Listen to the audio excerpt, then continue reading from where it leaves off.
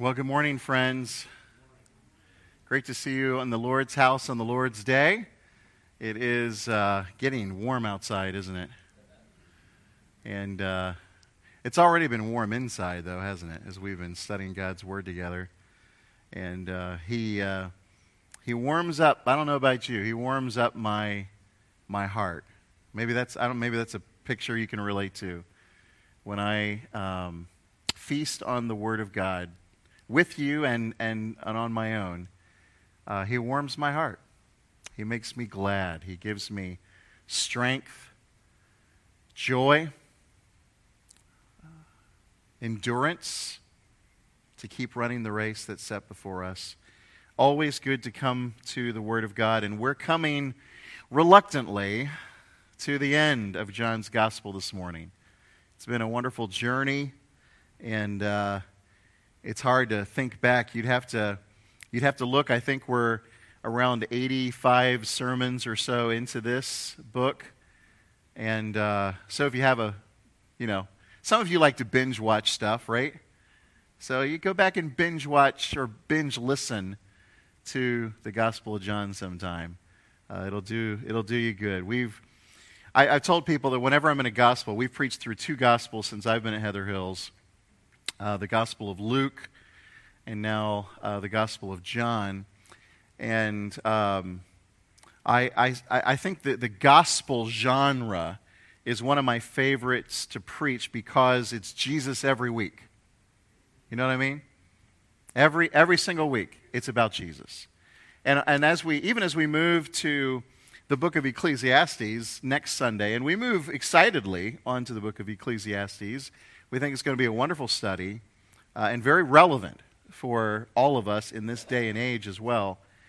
And we will, as we go through the book of Ecclesiastes, seek to point us to the Lord Jesus, wherever we can do that legitimately in that book.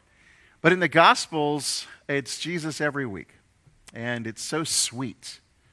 It's like you're with him on the journey. And so we come reluctantly to the end of John's Gospel today.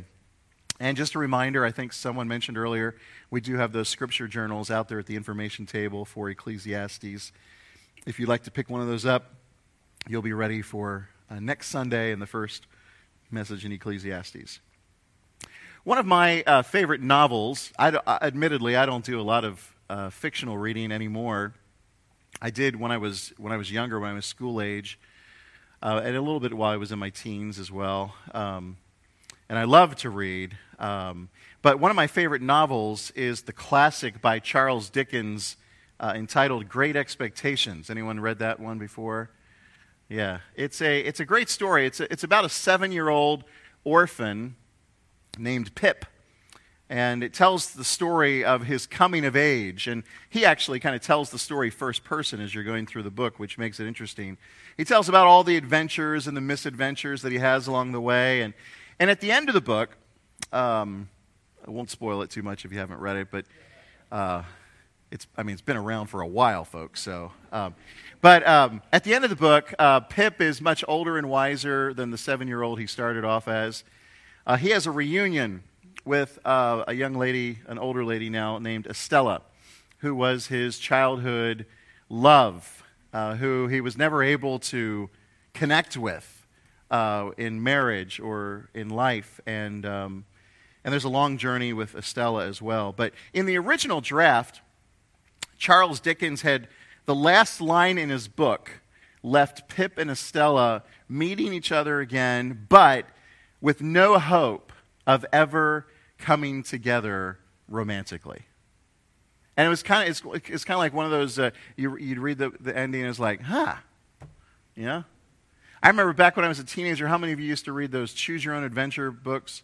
You remember when they came out, you'd be reading along and then you'd come to the bottom of the page and it would say, if you want him to do this, go to page. If you want them to do this, go to page. And you kind of chart your own adventure through the book, which kind of made it nice because you had somewhat of the ending that you wanted. And sometimes you read a novel or a book and you come to the end of the story and it just seems unresolved. The author leaves you hanging. In fact, in the case of Great Expectations, one of Charles Dickens' close friends read the draft, the manuscript, and hated the ending so much that he impressed strongly on Charles Dickens, and Dickens actually went back. Rare did he do this. He went back and he changed a few words in the last sentence, which gives a glimmer of hope for a future for the estranged couple. And it made all the difference in the world if you're reading the ending. It would be possible to read John through chapter 20 and find it to be, in many respects, a finished work. Look at the final verses there in chapter 20, verses 30 and 31. Now Jesus did many other signs in the presence of the disciples, which are not written in this book, but these are written so that you may believe that Jesus is the Christ, the Son of God, and that by believing you may have life in his name. The end. Sounds like a good ending, right? Well, not quite. There's a couple of stories that are unresolved.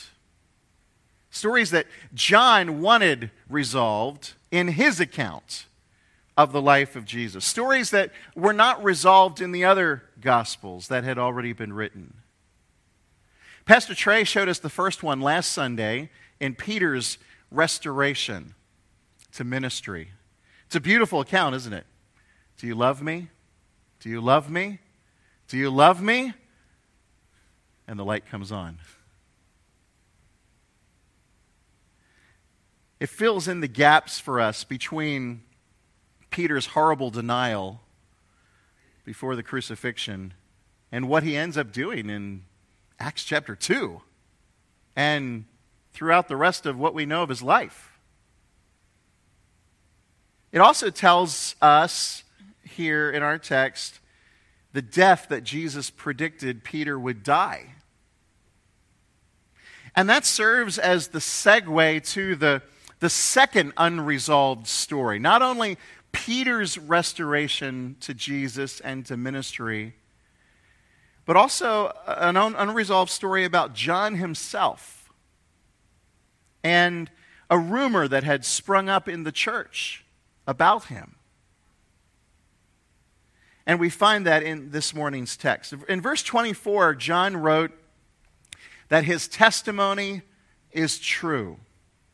And I want us to use that as a framework this morning for these final verses and see how the testimony of Jesus is true for Peter, for John, and for everyone. Notice, first of all, verses 20 and 21, the testimony is true for Peter. Notice what Peter does after being told about his own future. Peter turned and saw the disciple whom Jesus loved following them. Now, this is John, and he's following Jesus. He's described as the one whom Jesus loved. He's also described here as the one who also had leaned back against him, Jesus, during the supper, back in John 13, the upper room, and had said, "Lord, who is it that is going to betray you?"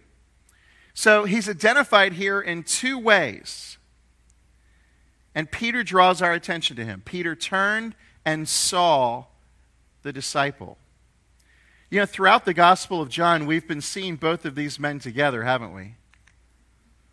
Remember when the tomb, recently in our study, when the tomb was discovered to be empty early in the morning, the women went to Peter and John and they came to the tomb. Remember? John got there first, and then Peter came and went right into the tomb and discovered it was empty. That's the way it's been all through this gospel. Peter and John together.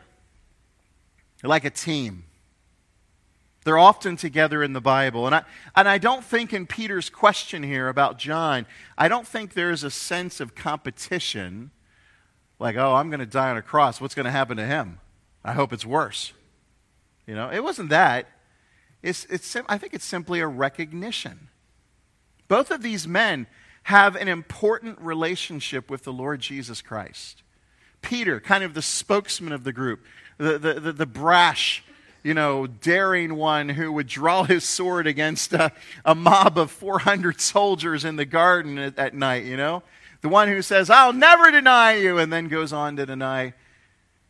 John, the one who leaned up against his chest during supper, a very close, intimate relationship with the Lord Jesus, the one whom he loved. These men had an important relationship with the Lord Jesus. He had often selected them to be with him at difficult times in his life and ministry. Often the three of them, Peter, James, and John, would be with the Lord in difficult times. So once again, the spotlight falls on this man, a colleague of Peter's, and the emphasis is on the Lord's final words to him. Now, we're told something else significant about John, too. We're told that he was following them, following Jesus. And that's an important word, following, because at the end of verse 19, Jesus said to Peter, follow me. After saying to him, he's going to die, he then recalls Peter. He goes back to the very first words that he had ever said to Peter. Right at the beginning of their relationship, right on the Sea of Galilee, right by the fishing boats, when he said, follow me. And he followed him. Now, after his reinstatement, after the restoration of fellowship, there is this recalling. Follow me. And then immediately, using the same language, we hear that John is following Jesus. That is, following him as a disciple, as well as literally following the two of them as they walk. And we're meant to see something here as we see the contrast between these two men in this last chapter. John's obedience in action, following Jesus, in contrast to Peter's love, which had been uncertain as a result of his denial. Here is John quietly getting on with the business of following Jesus. Jesus gets up and starts walking. John's close behind. And that's what prompts Peter's question. When Peter saw him, he said to Jesus, Lord, what about this man? What do you think Peter has in his mind? Well, the Lord has just told him, you're going to follow me into a martyr's death. So he looks at John. He sees John behind them, who had been his close friend over all these years with Jesus. And he says, so what about this man? What course will his life take? He's curious about the way life will pan out for John, and that's understandable to us, isn't it? Not many of us, probably none of us, are ever going to get a prophecy telling us how we're going to die or what's going to happen specifically in our future. We don't get to know that information. But we understand, I think, a little bit of what's going on in Peter's mind, don't we? Don't we often have similar questions in our lives? Sometimes we look back at our lives, don't we, in retrospect, and ask, I wonder what would have happened if we had done this or done that instead of this. Where would we be now? What differences would that have made to our family? Or we look at somebody else and we think, why is their life so much easier than mine? Or we look at someone else and we see everything seems to be going wrong for them. And then we're curious. We want to know why. Why do things happen to people? What's going to happen to people? We stalk people on Facebook. We want to know what's going on. We're curious. And Jesus' response to this inquisitiveness, this speculation that Peter wants to engage in, is pretty decisive. In fact, I think that from Jesus' response here, we are meant to learn something quite significant for our daily Christian lives from his answer. And it's really something I want to spend some time on here in this next point. But Peter will learn in time that Jesus' testimony is true for his life. But then secondly, in the next couple of verses, the testimony is true for John. Jesus said to him, to Peter, if it is my will that he remain until I come, what is that to you? You follow me. Jesus' answer to Peter is basically, none of your business. Isn't that what he says?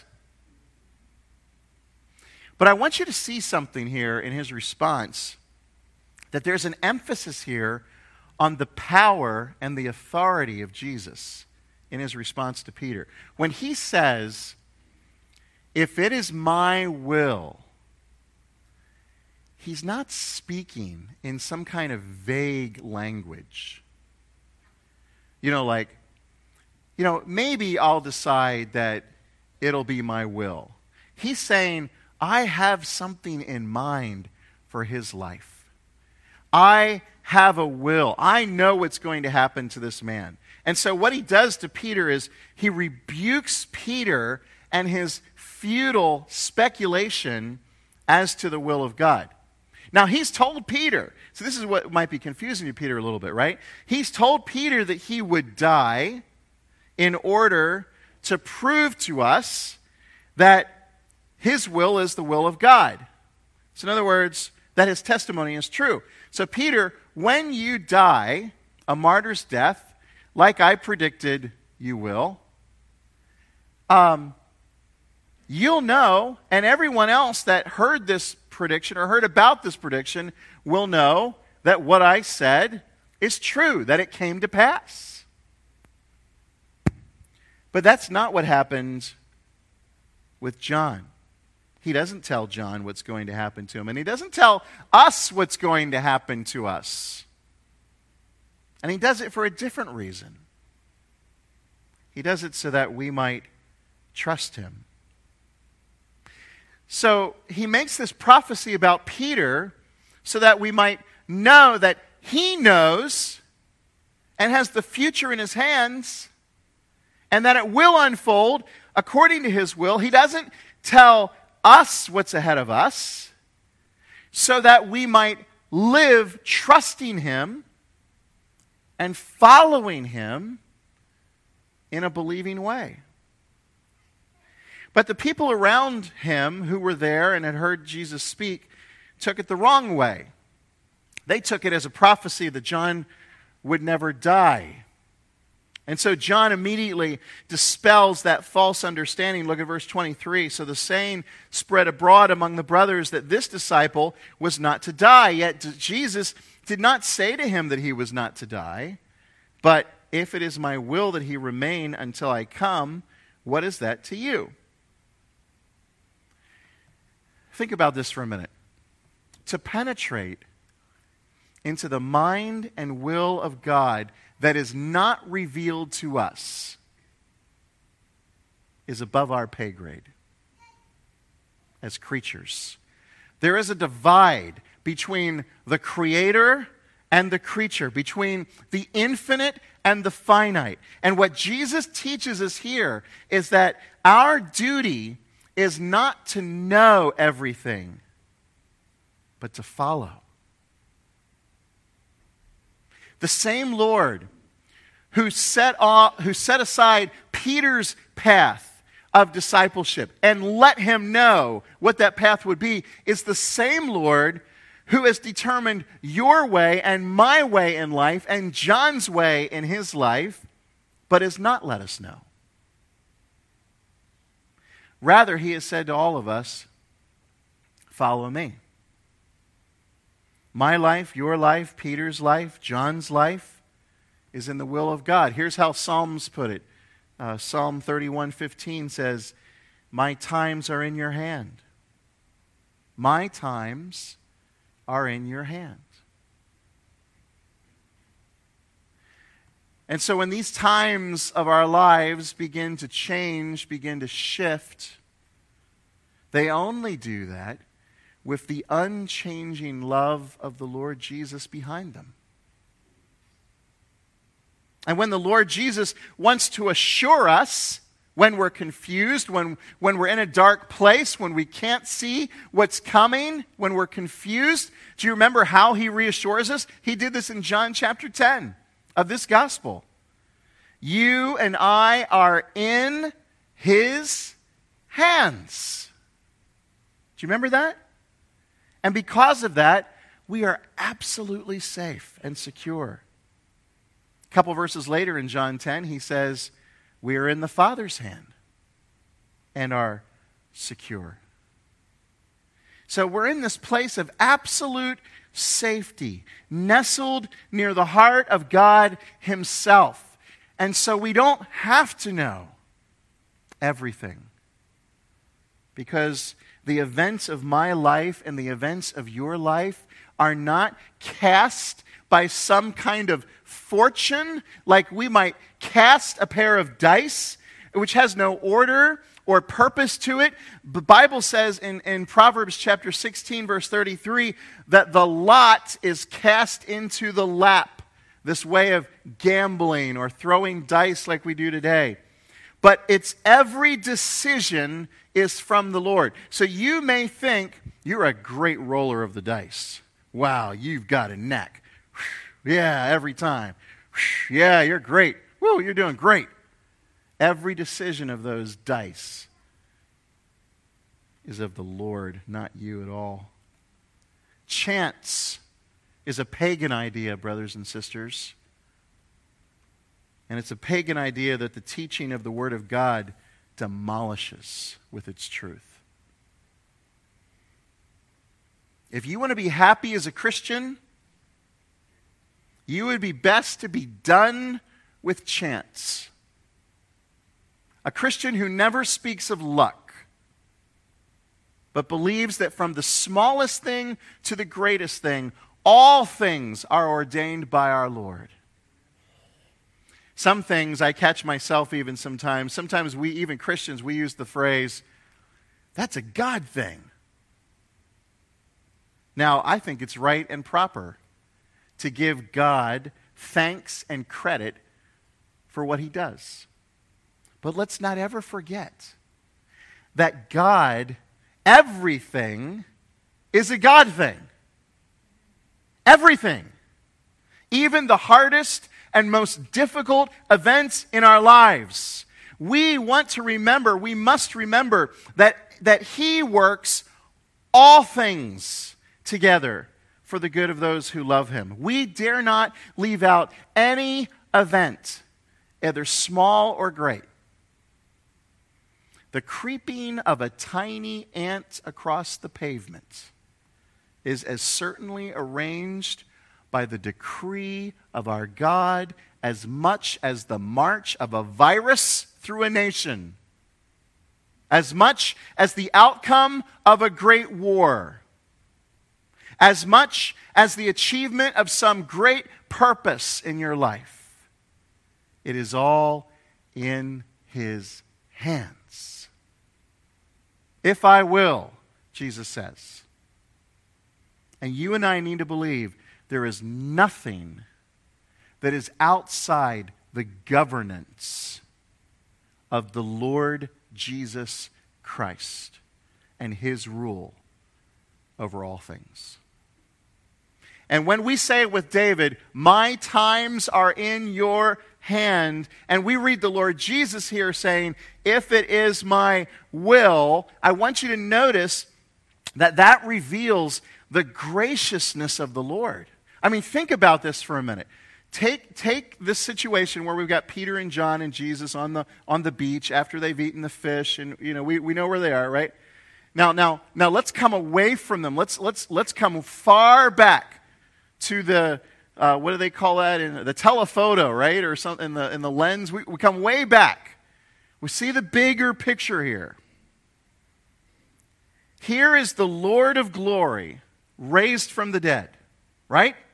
The third time they've experienced this. He is the Lord of glory. And he has all heaven to worship him. He has all the worlds in the universe to govern.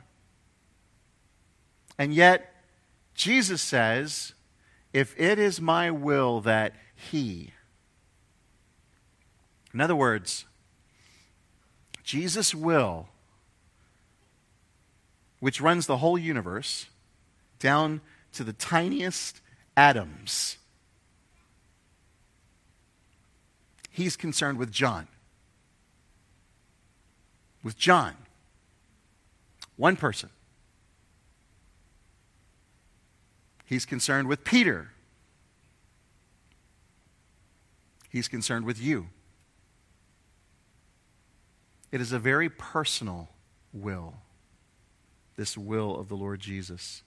He makes our concerns his concerns. He takes up our matters into his hands, the hands that hang the stars in place, the hands that hold up everything by the word of his power. Those hands have me within them, and you within them. And his concern is for us. Brothers and sisters, there is nothing in your life that is beyond the scope of his concern and attention.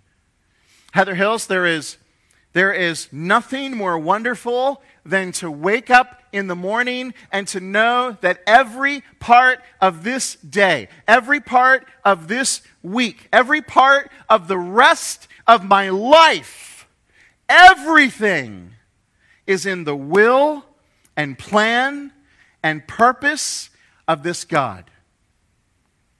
Everything. And he's always caring for his people. So tomorrow morning, don't go out of the world. Don't go out into the world, back into your offices, back into your circumstances, and think for 1 nanosecond that God isn't there. And don't come home from work at night, whether you're coming home to a happy situation or coming home to a sad situation or coming home to a lonely situation. Don't come home thinking when I get home I'm going to be totally on my own. You're never on your own. And don't go to bed tonight and think that somehow you've been abandoned. Or wake up tomorrow feeling that you're absolutely alone in the world, because if you are a child of God, you are never alone. Your Father is with you. You see how good God is to reassure us by his word of his grace and his concern for our lives?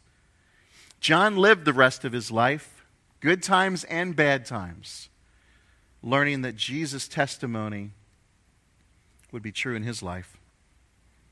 But then thirdly, notice verses 24 and 25, that the testimony is true for everyone.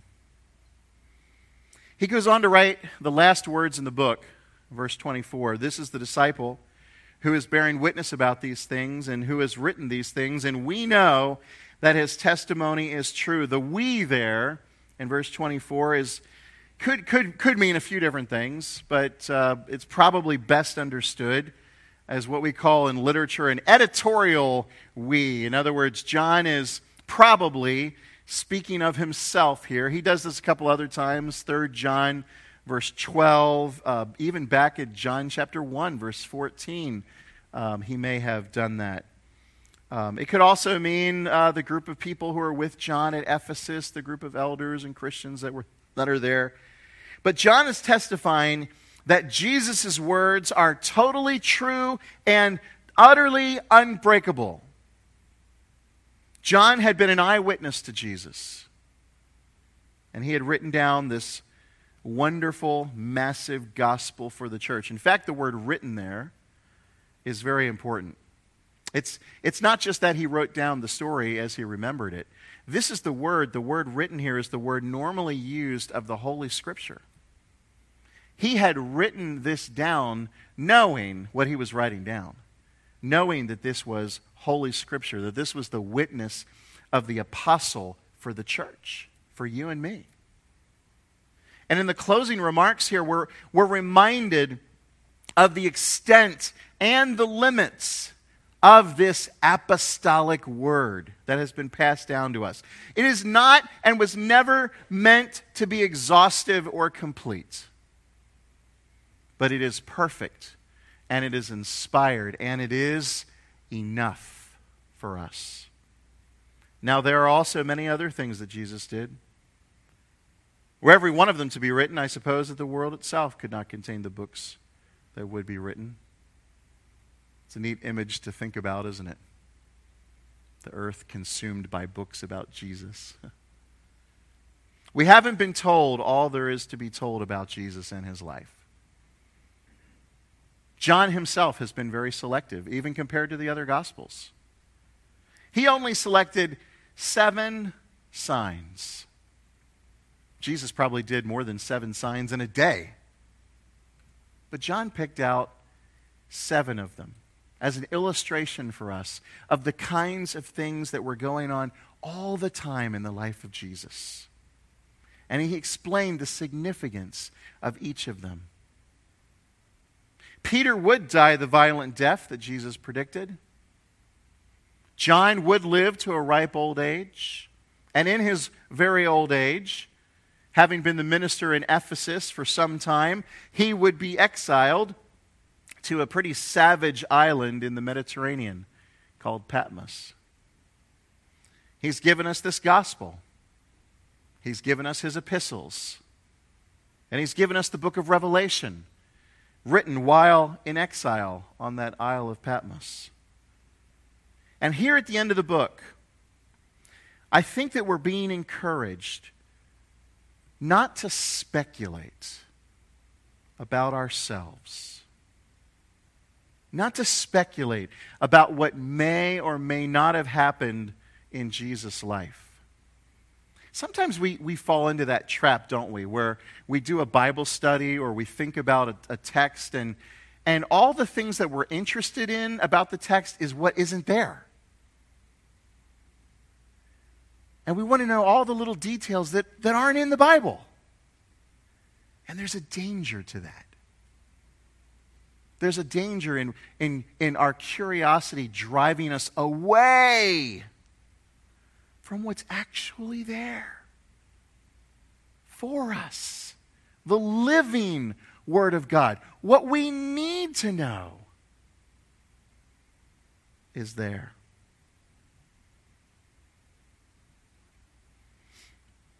We've got enough in the books that we've been given.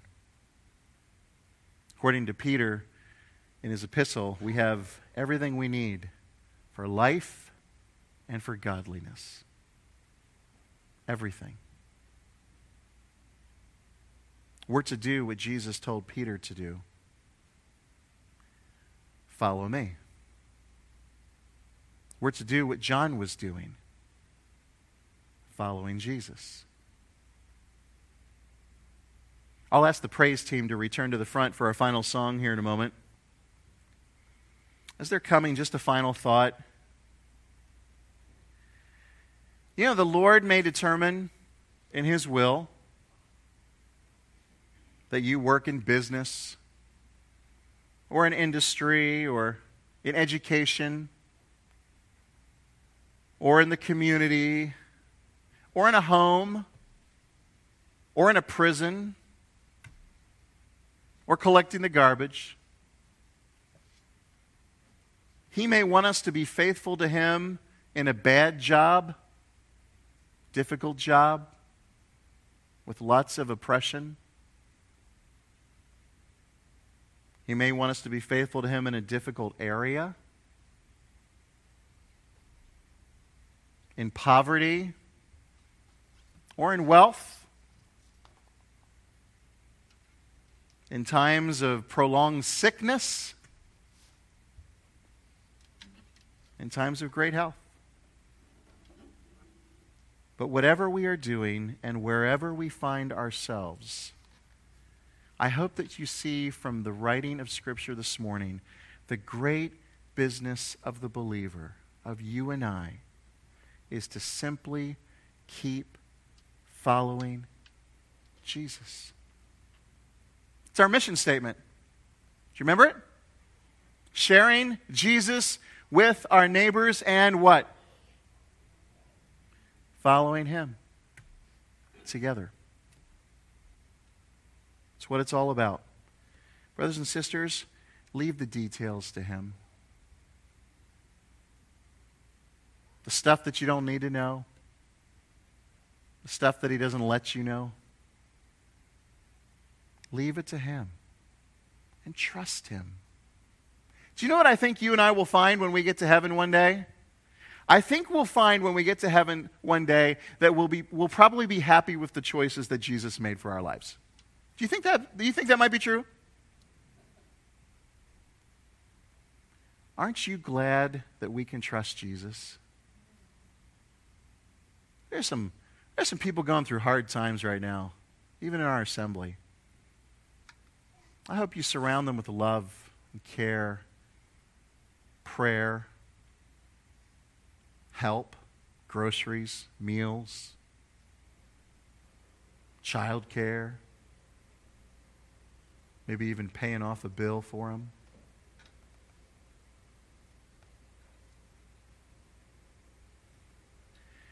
But even the hard stuff and the most difficult stuff is all part of the plan. And so when the Christian is confronted with trial and tragedy, he doesn't throw up his hands and say, "Woe is me." But perhaps he lifts up his hands and worships God for knowing what is best. And I think if there's a message in the Gospel of John for each of us today, brothers and sisters, it would be this: keep following Jesus. Persevere. This journey that we're on is not easy, but it ends in glory. So let's be faithful. Let's not allow ourselves to be sidetracked. Let's not allow ourselves to get caught up in all the what-ifs of life. Let's not allow ourselves to get caught up in jealousy, always comparing ourselves to other people. Let's not allow ourselves to get caught up in the things that don't matter. And let's be busy about the business of following our Savior. Let's stand together, brothers and sisters. Let's sing a song that I think sums up this expression of trust and commitment from us to our Lord.